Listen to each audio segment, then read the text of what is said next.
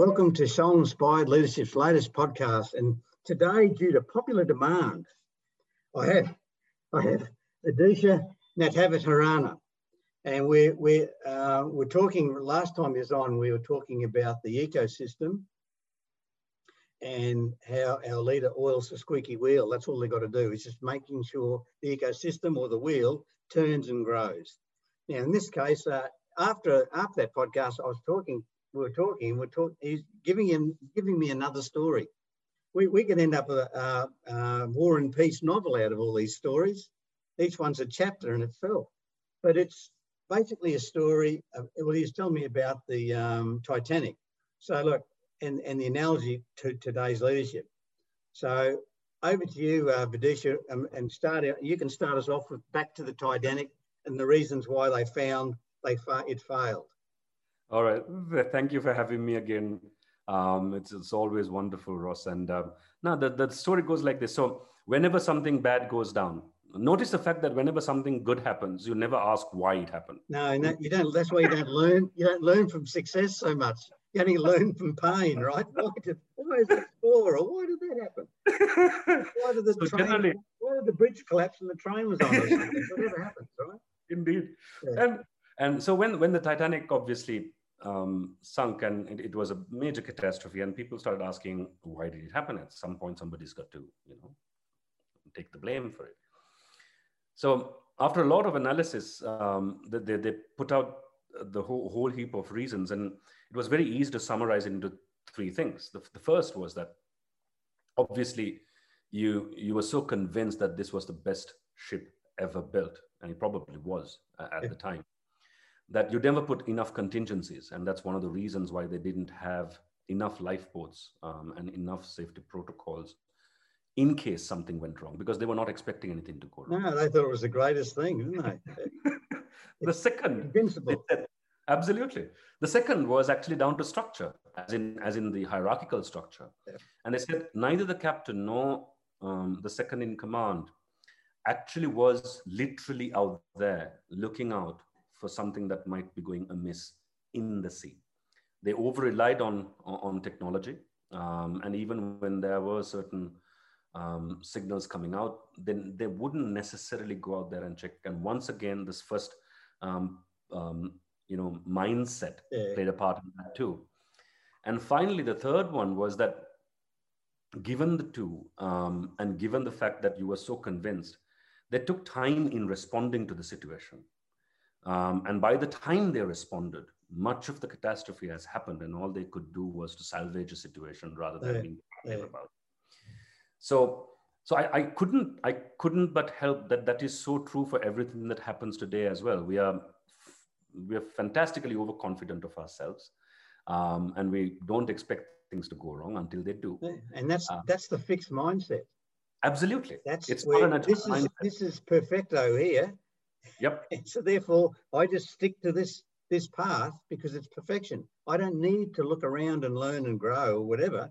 This is it. Absolutely. And also from where we left off the other day on an ecosystem perspective, all of these aspects form an ecosystem. You need to have plans and processes and structures and people aligned towards all of these. The issue is that in most cases, these are just silos working independently, never connecting up. So the moment you use a word ecosystem, you understand that the reason why we call it an ecosystem is one is always connected to the other. Yeah. You can't take one out and call it an ecosystem. You can't take the sun out and call it an ecosystem. You can't take the trees out and call it an ecosystem. You can't take the water out and call it an ecosystem. All of it needs to be there. So in an organization, once again, when we kind of start to work on it from an organizational perspective, we have far too much fixation on one thing. The ship, for example. Well, let's get the ship to be the best ship possible. Yeah. What about the crew? Well, they don't need to do anything because the ship is all instruments. They're state of the art. So okay, fine. You said people. Let's bring the best people in. Well, have they been trained? Well, not really, because they're the best people that you can find, right? So and then they say, all right, Fair enough, fair enough. You said Prefix. structure and people and train people as well. Fine, great. So what about the process for training people and looking at the outcomes of that? But you said train people. But you know, it's not only training, there's an entire process around it. What about that? Well, that doesn't really matter because we have the best ship. Yeah, and they've been trained how to use that instrument. That's it. Nothing else happens. So don't need another instrument. Don't need to do anything else because that's the best instrument in the best ship. Yeah. So whenever you have that as a linear thought process, it always fails because there are always limitations. Yeah. But if you don't look at it from a linear perspective and you look at it like almost like a cobweb.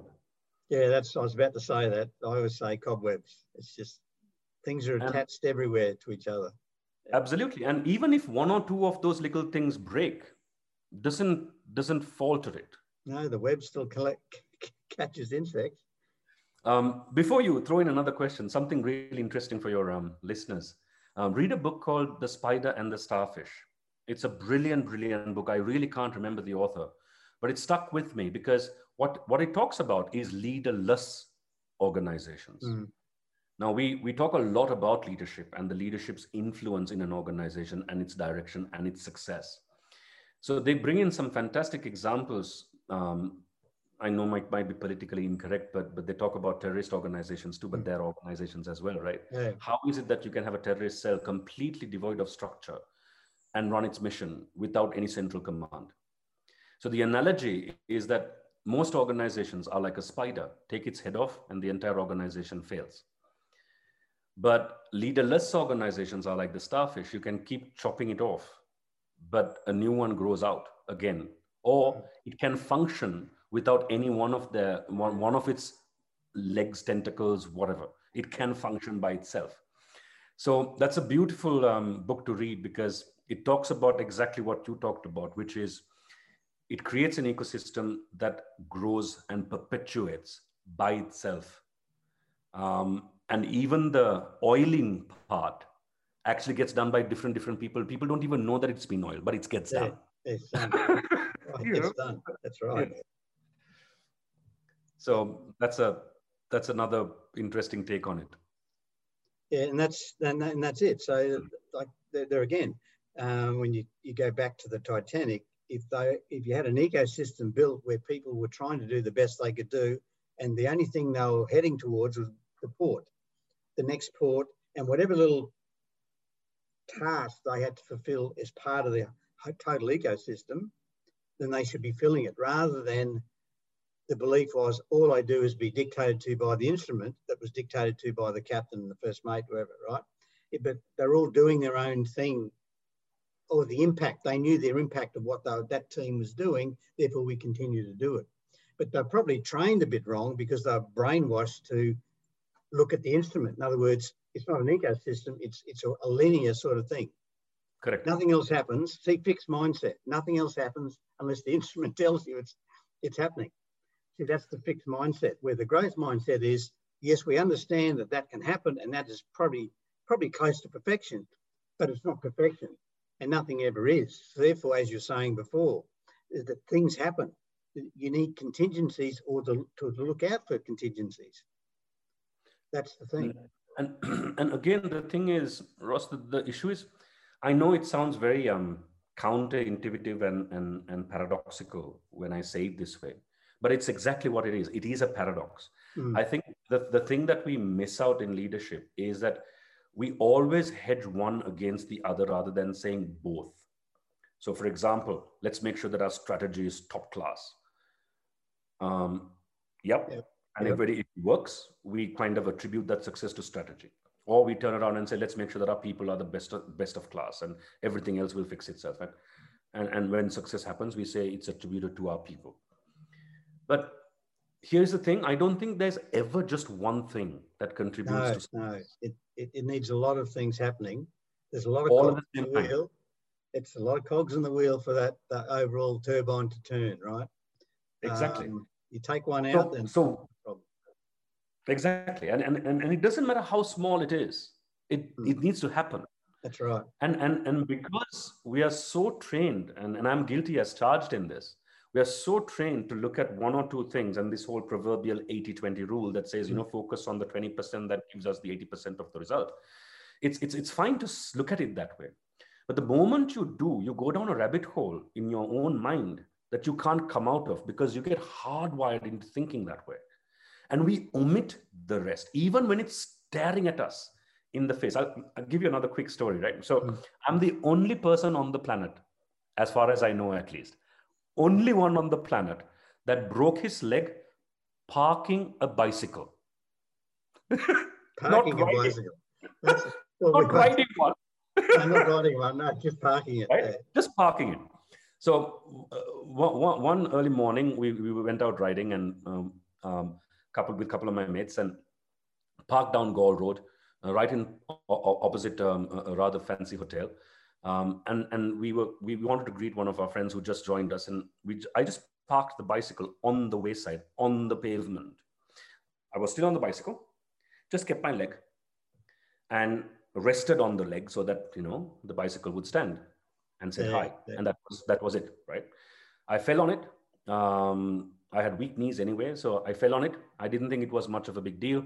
Ended up in hospital, and I broke it in 7 places. I had 7 pins and a plate. 3 months bed rest with just your legs sticking out. And I actually asked myself, how the hell did this happen? Damn, you can't. And to the point where when they had to do immediate surgery to put it right, because it was gone all over the place. So they fixed it. And the next morning, when the doctor came to visit, my wife wasn't around. And he quietly said, I didn't want to ask this question when your wife was around. Were you drunk? We can't understand how you did that. Yeah. Right. So he said, I've fixed many legs, including in the war. You're the first guy with this kind of injury. So I said, I wish I was drunk. Then I can explain this, right? It's a much better story when you're drunk. If you were drunk, right? It's a much better story. But to think that you broke your leg in 7 places, simply trying to park on the wayside, sounds ludicrous, right? But here's the sad part. All the telltale signs were there. Yeah. Every single telltale sign was there. So I had ligament issues from the time I was 16 years old. I know they were giving up. I was told multiple times to fix it. I didn't, because one thing or the other came up. And that was enough. The proverbial hair that breaks the camel's back. Yeah. And it happened on that fateful day. Now, thankfully, there was nothing coming on my way. It was early morning at about 5 o'clock. So it was all good. But the point I want to make is that this is linear thinking. Yeah. Right? You always think it's that one thing that actually makes it so. It isn't. It isn't bad luck. It isn't karma. It's just plain stupidity, right? Right? So, but you could have fixed it in multiple points, provided you were attuned towards it and you took it seriously. But each of those events in its own self wasn't important enough to attend to. That's right. So then it gradually grows. Yeah. Yeah. And that's exactly what happens inside organizations as well. We see it coming a mile away. We really do. But it ain't that important yet. Yeah. Yeah. And the moment it happens and contributory factors kicks in, now we have a mess. And we fix a mess. Because that's what we are taught to do, right? It's having there again, the growth mindset, having an open mind to what could go wrong. It's no different even to the Titanic. Like the question was probably asked, well, if we get if there's an iceberg somewhere, the instruments will get it, so we don't have to worry about it. Sure. But rather than someone said, well, what if the instruments don't work properly? Oh, absolutely. No, this is the Titanic. That always works properly. See, all you need is someone to question it, be open to what else could go wrong, rather than, no, that's the linear thinking. No, the instrument will take care of it. And I think, no, but here's the caveat. I think there's a danger in this also. And sometimes people do tell me this quite openly. He says, Vidusha, but we can't factor in everything. And that's so true. You can't factor in everything. Yeah, because it would be endless. It would be endless. Absolutely. Right. Yeah. But there is something that we have as an instrument for that too, which is agility in the mind. being able to respond to a situation without getting flustered and being able to be rational at that time is also a skill. We take that for granted. We all assume, you know what, because we've been trained on decision making and all the rest of it, we'll work perfectly fine in a crisis. And to a large extent, I think that's false. You know, we panic in a crisis. Yeah, a lot of people do. But the key is you got to come out of that. You've got to come out of it. Yeah, exactly. And being trained on that when things are good is important. Yeah. And I always cite the example of fire alarms, right? We don't actually, you know, do fire drills for the heck of it. That's preparation. And the moment you do that, over a period of time, it becomes hardwired. It becomes almost instinct to do what needs to be done. And when it really happens, you're ready. So I think from a mindset perspective, we really do need to get people going in being able to simulate situations of that nature and being able to train people how do you respond in multiple different ways into any given situation before it actually happens.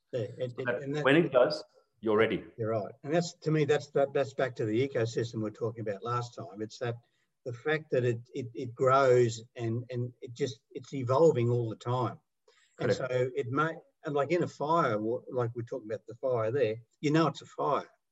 But in this situation, it's just something.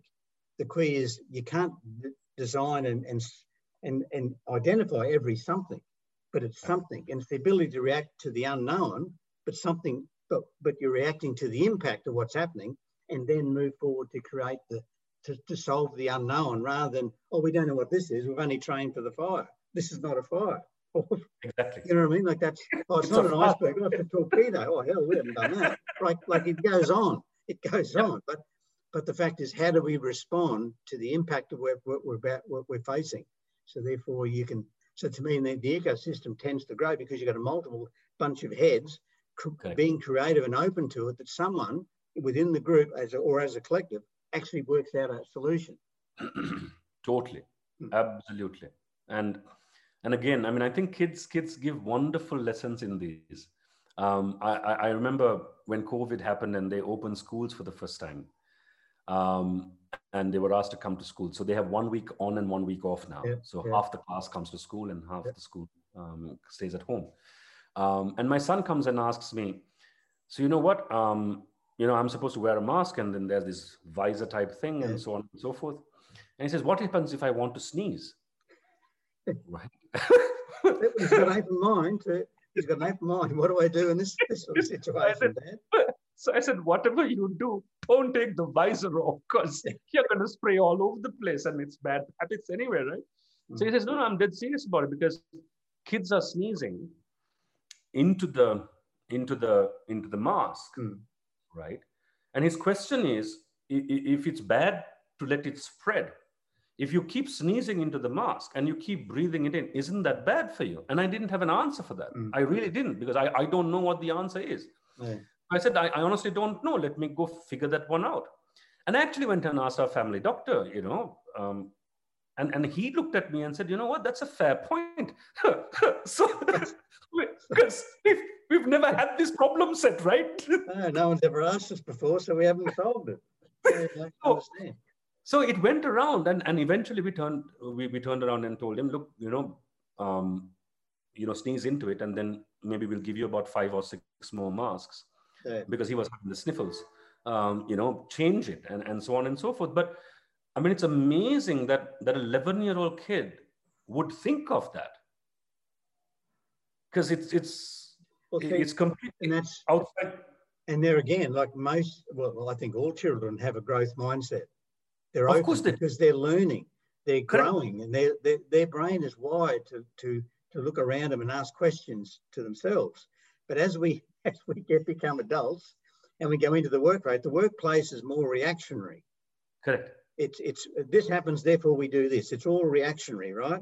And that closes the openness and makes it more towards fixed. Now, I mean, now a lot of businesses are saying we've got to have people with open mindsets. So they've suddenly realised they've structured themselves too much, which, as we said in the previous podcast, when you're telling the story about your father, it's more of a fixed belief of what happens in the structured sense, and that And like you tell me about him and the fax machine. I actually took a photo of the fax machine spitting out a piece of paper. I couldn't believe it. Just to add on to that one we did last time. I was so in disbelief. But see, it's that structured mind. How can this happen? Now people really, or the younger ones coming through, things happen all the time, organically, that nothing surprises them really. But they've got that in mind. But as soon as they go into business and they start reporting to older people who have come out of more of a fixed mentality, they start to put people more, influence them to be more fixed rather than stay open. And that's the challenge for all leaders now, is to, they themselves have to have an open mindset, have to have a growth mindset. Absolutely. You can't just expect your teams to have them. You've got to have it. Otherwise, you don't create the environment by which they can grow in that ecosystem. Absolutely. And that's the thing. It starts with you. It does not start with the team. So there again, if the team's not performing, that's pointing the arrow at you. It's not saying the team, I need a new team. Maybe you do, but you've got to action something. But if you keep getting the wrong team, then you've got to tell yourself, well, it must be me then. At some point, it's got to resonate somewhere. Absolutely. I totally agree. But anyway, look, on that note, as we know, we get into I start listening to your stories and that's it. I'm done. So blow over the podcast pretty quickly. But thanks for Dusha. It's great to have you on again as a guest. We may do it again one day soon. I'm sure we will. And look, thanks for having us, and thanks to everyone who's listened to the podcast today. And Soul Inspired Leadership, we'll be back with another one very soon. Thank you.